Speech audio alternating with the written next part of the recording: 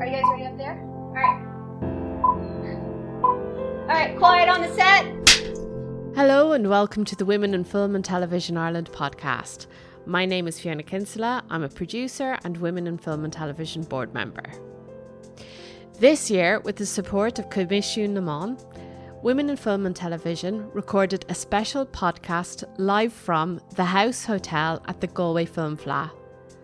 We spoke with two documentary filmmakers about their powerful and timely projects which screened at the festival. O'Whale is directed by Ciara ní Chormaic and produced by Mind the Gap Films. Crutha Radócha is directed by Ciara Hyland and produced by her company Wonder Picks.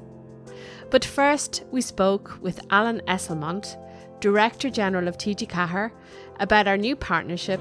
I think that TG4 and in general Irish language sector has always valued the importance of having women, and it probably I think we've been ahead of the English language sector in that, and since we started both in the crafts but also in production and in executives, I've been working all the time with the strongest female role models, and some of them, an awful lot of them have real national profile. And working together, for me personally, it's given huge fulfillment. And I think that when you get gender balance, when you have a really healthy ecosystem, male, female, diversity, that's when you get the best results. That's when you get the best things on screen. So I'm really, really delighted to work and to start to work with WFT.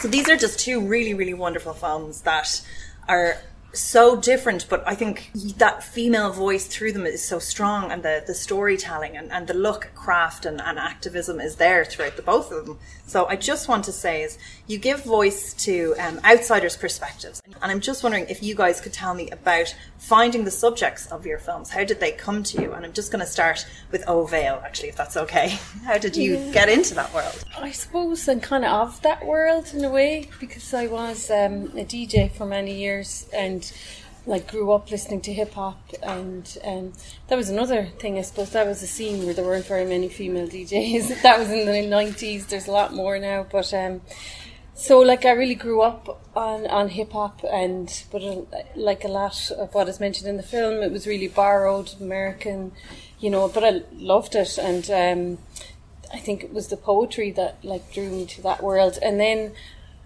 I guess it just kind of started to notice that there was this new kind of confidence happening in Ireland in the hip-hop scene, whereby our own accents, or be it in English or the Irish language and poetry, and drawing on the that deep well, I suppose, of culture, that the time had kind of come, and I just wanted to capture that moment in time where in the scene through the eyes of 4 different artists that are kind of making music in that genre.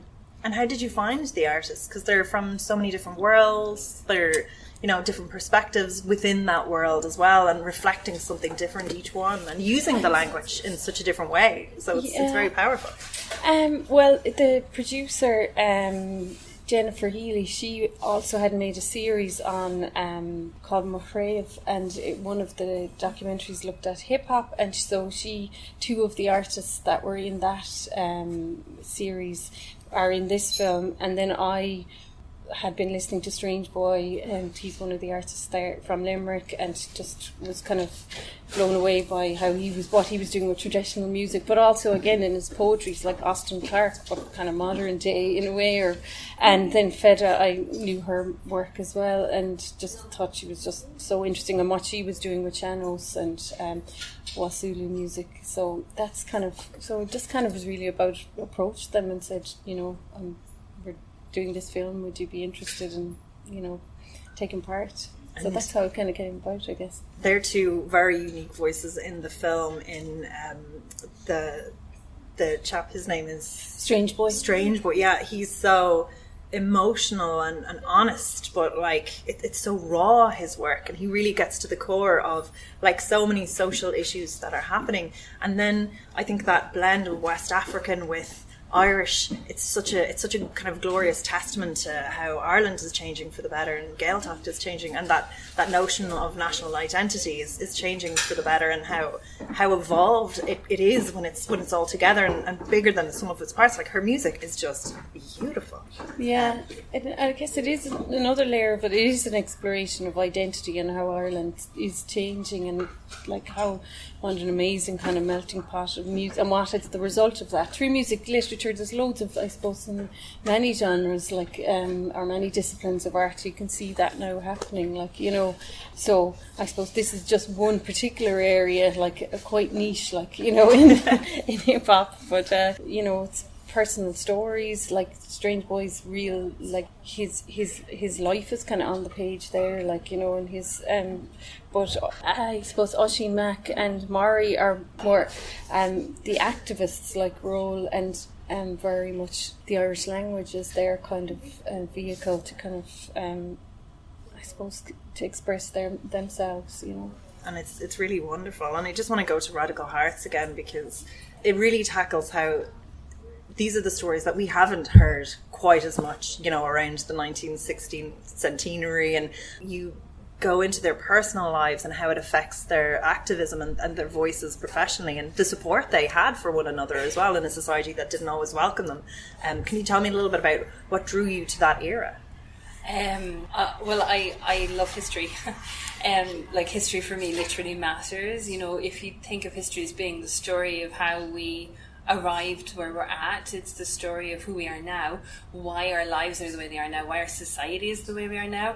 And so I always find it really interesting to look back and go, you know, what led us to this point? Why are we the way we are? And this is history. You know, history is vital and alive for me. It informs everything that we do today and the world that we live in. But the telling of history really matters too, because it's like very often we have just very dominant narratives of what our Irish Revolution was about. You know, it was about the heroes and the male heroes and the military leaders and the battles, but actually no, it's about real people. It's about normal everyday human beings, male and female, and there was a huge female contribution to it too. And so I love subversive history. I love history that like concentrates on stories that are neglected and sidelined. And I think if you're a woman, very often you are sidelined from history, and then if you were a gay woman, you were doubly sidelined, because your life was twice invisible. You were invisible because you were a woman, but you were even more invisible because you were gay or queer, because your life would be even less documented, you know. What I loved about the women in Radical Hearts as well is that they were all actually very left-wing and they were very radical in their politics and radical in their demands for a better, more equal society. And that kind of subversive history is what I really love. So the process of making a documentary is fascinating in itself, and there's such a wealth of insight into both subject matters that you guys have in the film. And I just want to talk about the level of research. Now, I know for you, Ciara, it's the lived experience, but is there, you know, to find these people, to go into that world, to kind of navigate it again, and talk to me about, you know, like what it kind of takes to capture it. It's funny, I was talking about this last night, just in the Q&A. Time and just being with the subject. Like, I when it comes to shooting, I'm really interested in the process, the artist process, and that's kind of what the film is about. It's spending time with these artists in a moment in their lives where they're making this kind of music. And so there's no, like, I like the quieter moments as much as the concerts, or, you know. So for me, it's about spending time, and a lot of the time that may not involve having a huge plan for the day ahead. I kind of know, okay, I want to do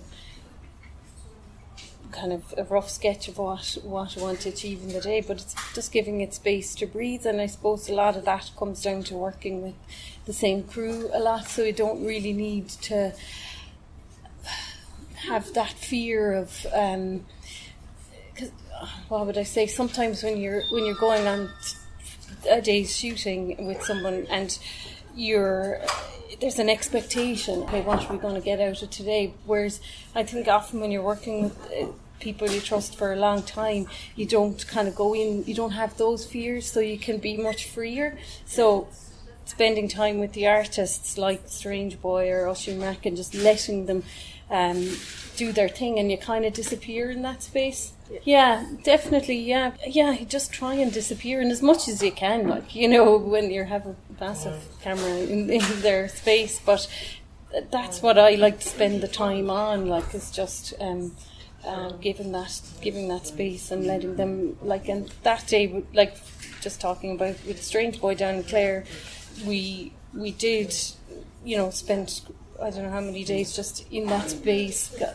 and letting them work through a whole piece of music. And, you know, you'd love even more time, you know, you just want to, I mean, with budgets and days, you are set to a certain amount of days, but like, I think that I really took away from this film as well myself is like it is the process that I'm interested in, and as long as you can give to that with an artist, like, and not be afraid of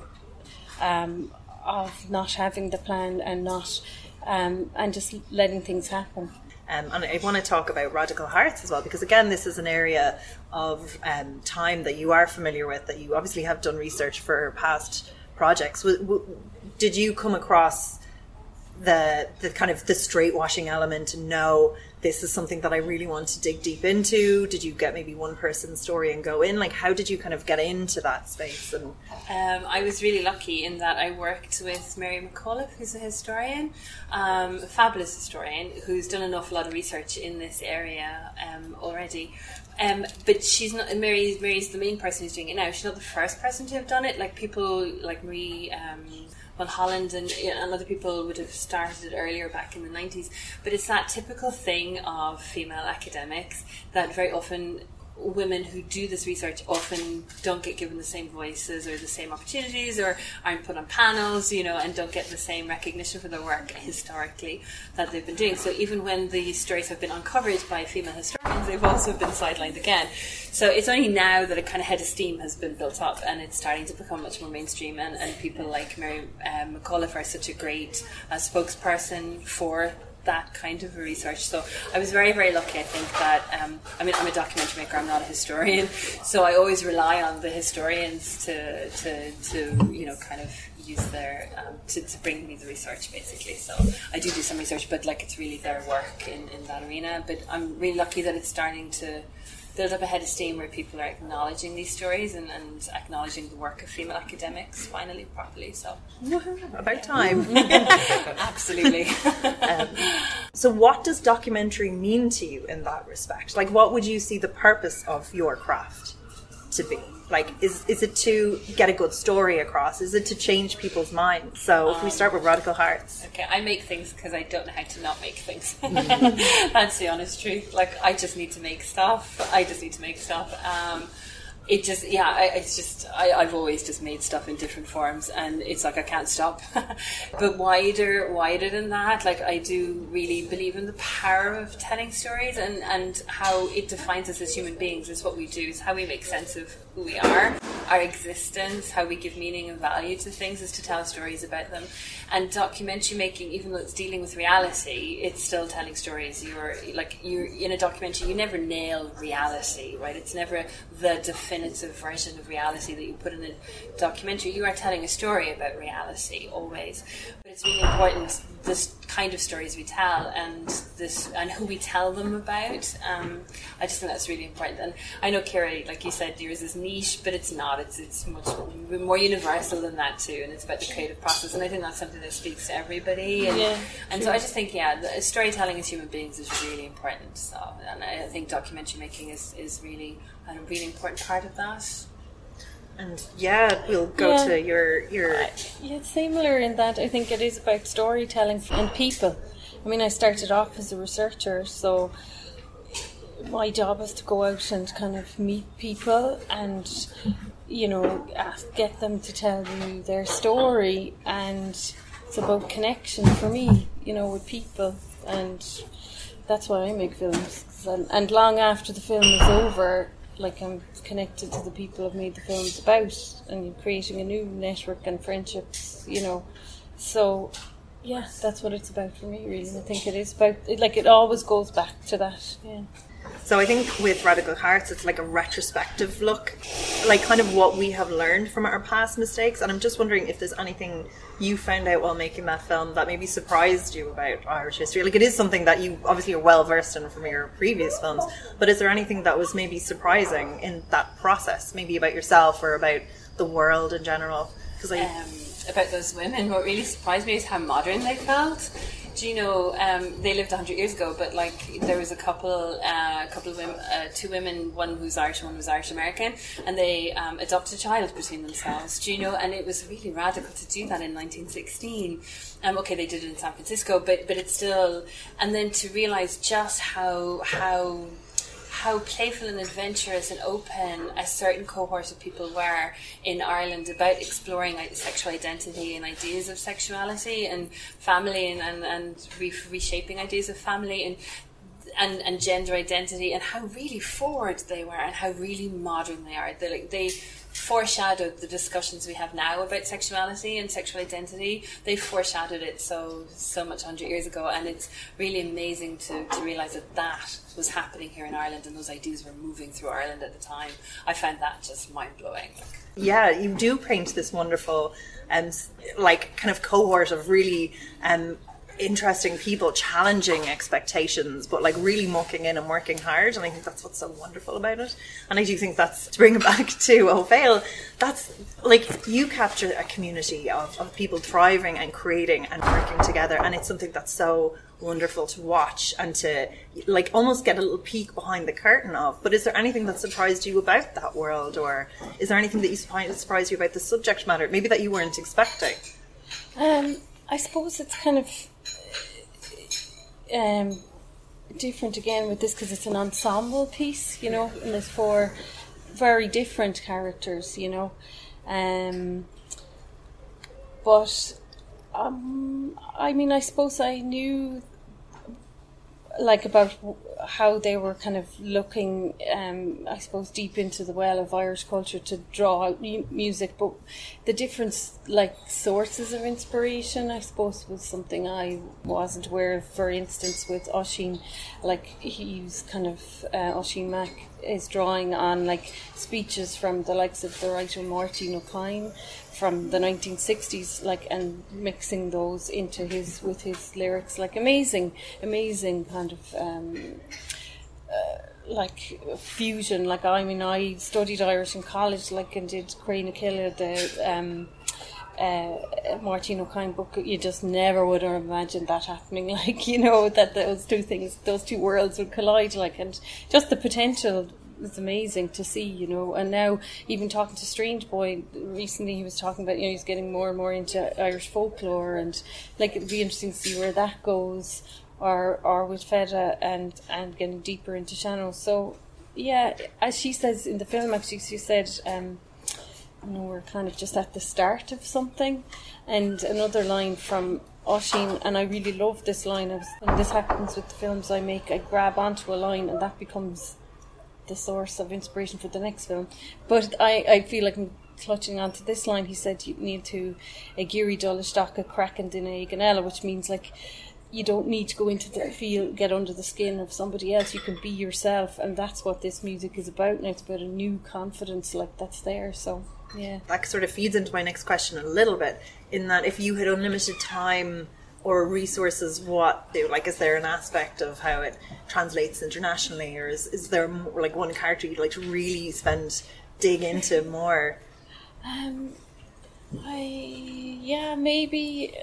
I think maybe it would have been, if it was a longer film, to have maybe another artist in there, and more time. Yeah, of course, you'll always want more time. And with Radical Hearts, is there anything, if there were, you know, any area that you would have, like, I mean, there was so much happened in that, you could nearly have episodic season. You always want more money, and you always want more resources, and you always want to do it bigger, and you always want to do it better, and you never finish a film really, because, like, you just have to, budgetary constraints and deadlines mean that you have to deliver, and that's the film done. But in your head as a director, you're always going, oh, I wish I could do this, or I could change that. I mean, that's just the nature of the creative process. It's just the nature of the beast. But I'm actually really lucky in that my next one I'm doing for TG4, that I'm starting in a month's time, it's actually following the end of that generation of revolutionary activist women who really fought for like equality and a socialist republic that was really sold out by the new Free State. But basically, I get to follow the end of that, their final swan song, when they support De Valera into power and the founding of Fianna Fáil. They all back him because he's the last great white hope that they may actually, only to be absolutely massively betrayed by him afterwards. So I get to tell the end of the story in the next one. That has a different, not quite an upward arc there. No. But again, it needs to be said. But I get to follow that generation of activist women to the very end, which is really important to me. So I am very aware we have, but just in case anyone had anything they'd like to ask. Are you happy with the reaction it's received? Documentaries. Oh, I'm thrilled.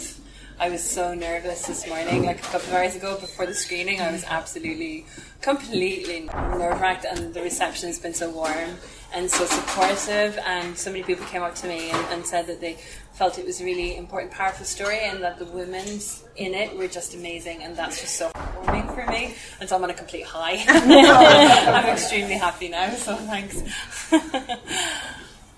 Yeah, likewise. Yeah, amazing. It's kind of like coming to the Fleadh with the film, because I lived in Galway for 10 years, so yeah, a lot of people were there last night, a lot of friends, and yeah, it's great. It's always interesting, different audiences take different things. Like up in Belfast, it was on in Docs Ireland, and much more political around the language, you know, the reaction there, whereas the questioning was around that subject, and then last night it kind of moves into more about I suppose the music and identity. So it's interesting, just the different reactions to the work.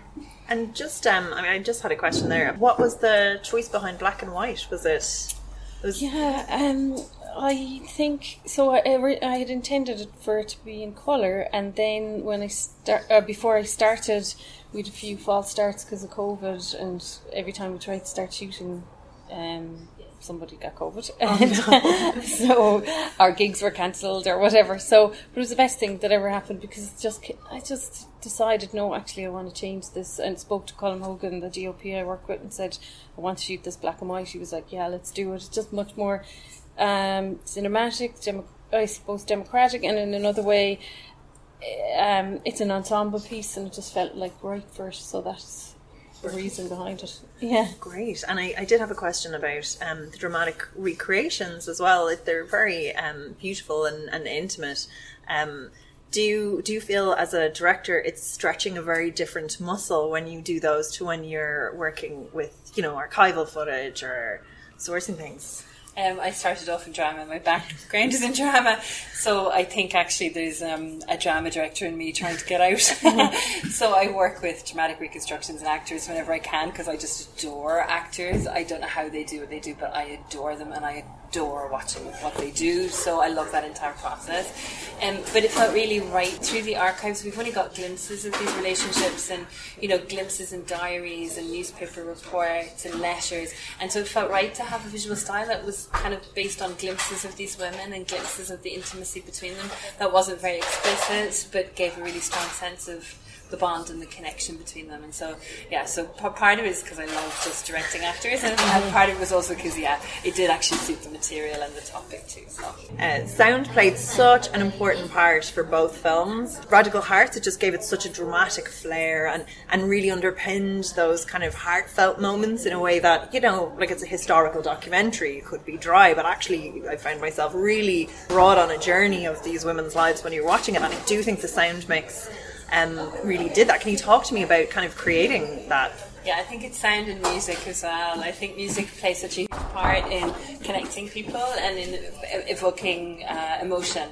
So we were very lucky. We had songs from the Pillow Queens, and we had songs from Ellie Mai in it too, who basically gave us permission because they loved the whole theme and the whole subject matter, and so they basically very gratefully, like, we couldn't have afforded them really otherwise, but they did donate them.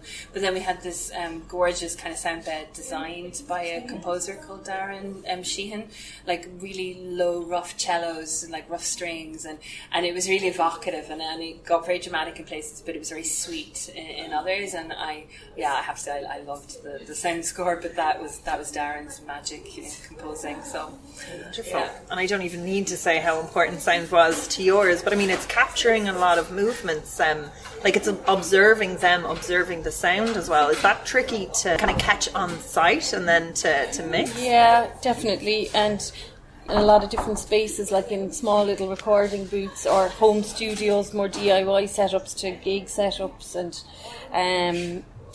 and you know, and then the natural sounds, I suppose, around recording or spending time with the artists in the countryside, or with Oisín, who's, you know, in the middle of Stony Batter. So yeah, I mean, yeah, it's an important part, an essential part of it. But yeah, it's balancing, I suppose, quieter moments with the kind of booming energy of the rap. And then what was it like working with TG Cahir on this?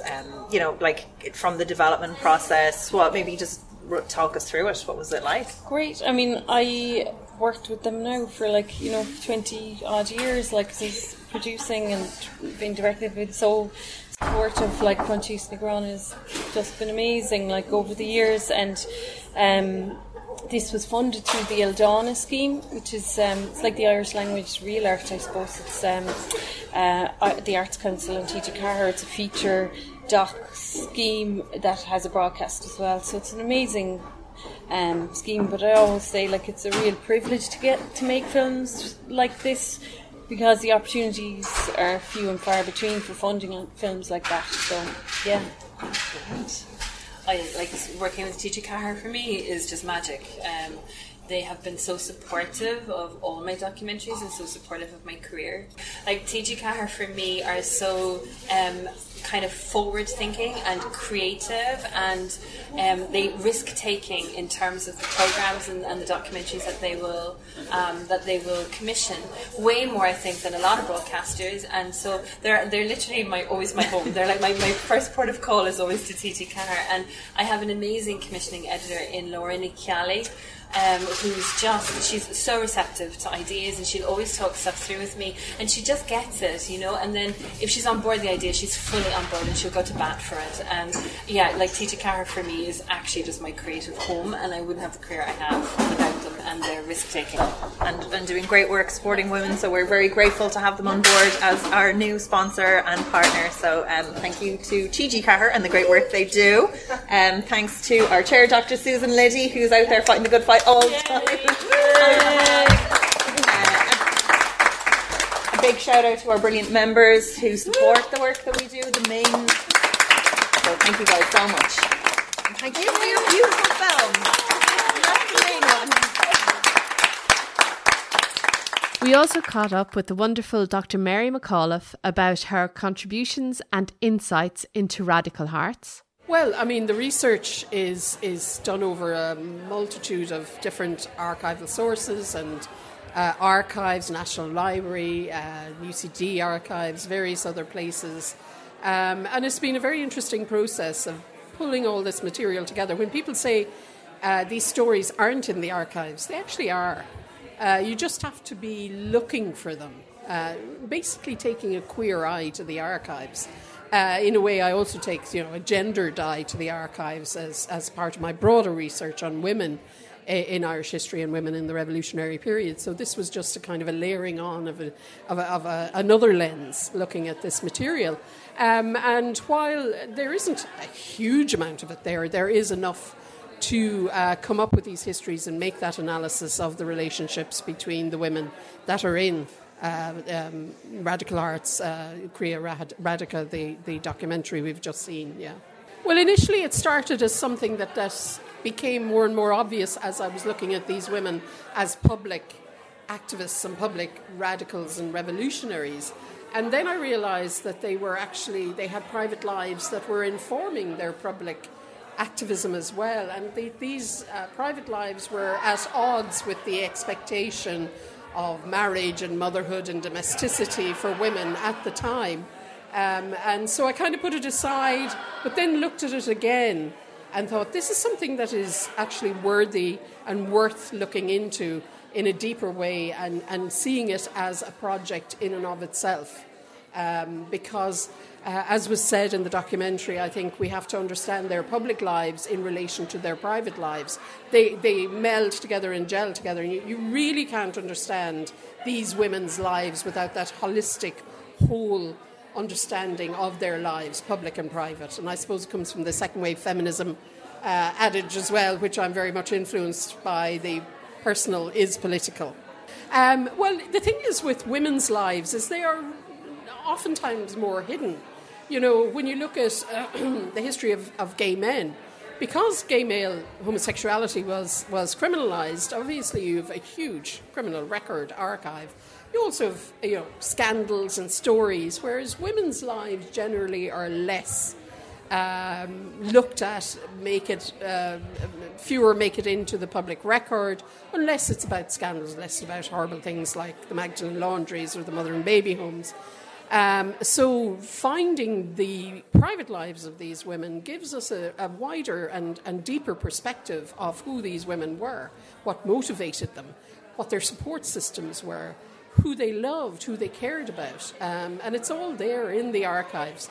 But broadening out from that, I mean, this was a particular cohort, the revolutionary women, suffrage, socialist, feminist activists of the early 20th century and into the Irish Free State. And now I want to broaden out that research back into the 19th and 18th century because, of course, we have LGBT histories from the 1970s onwards, second wave feminism and sexual liberation movements and all of that.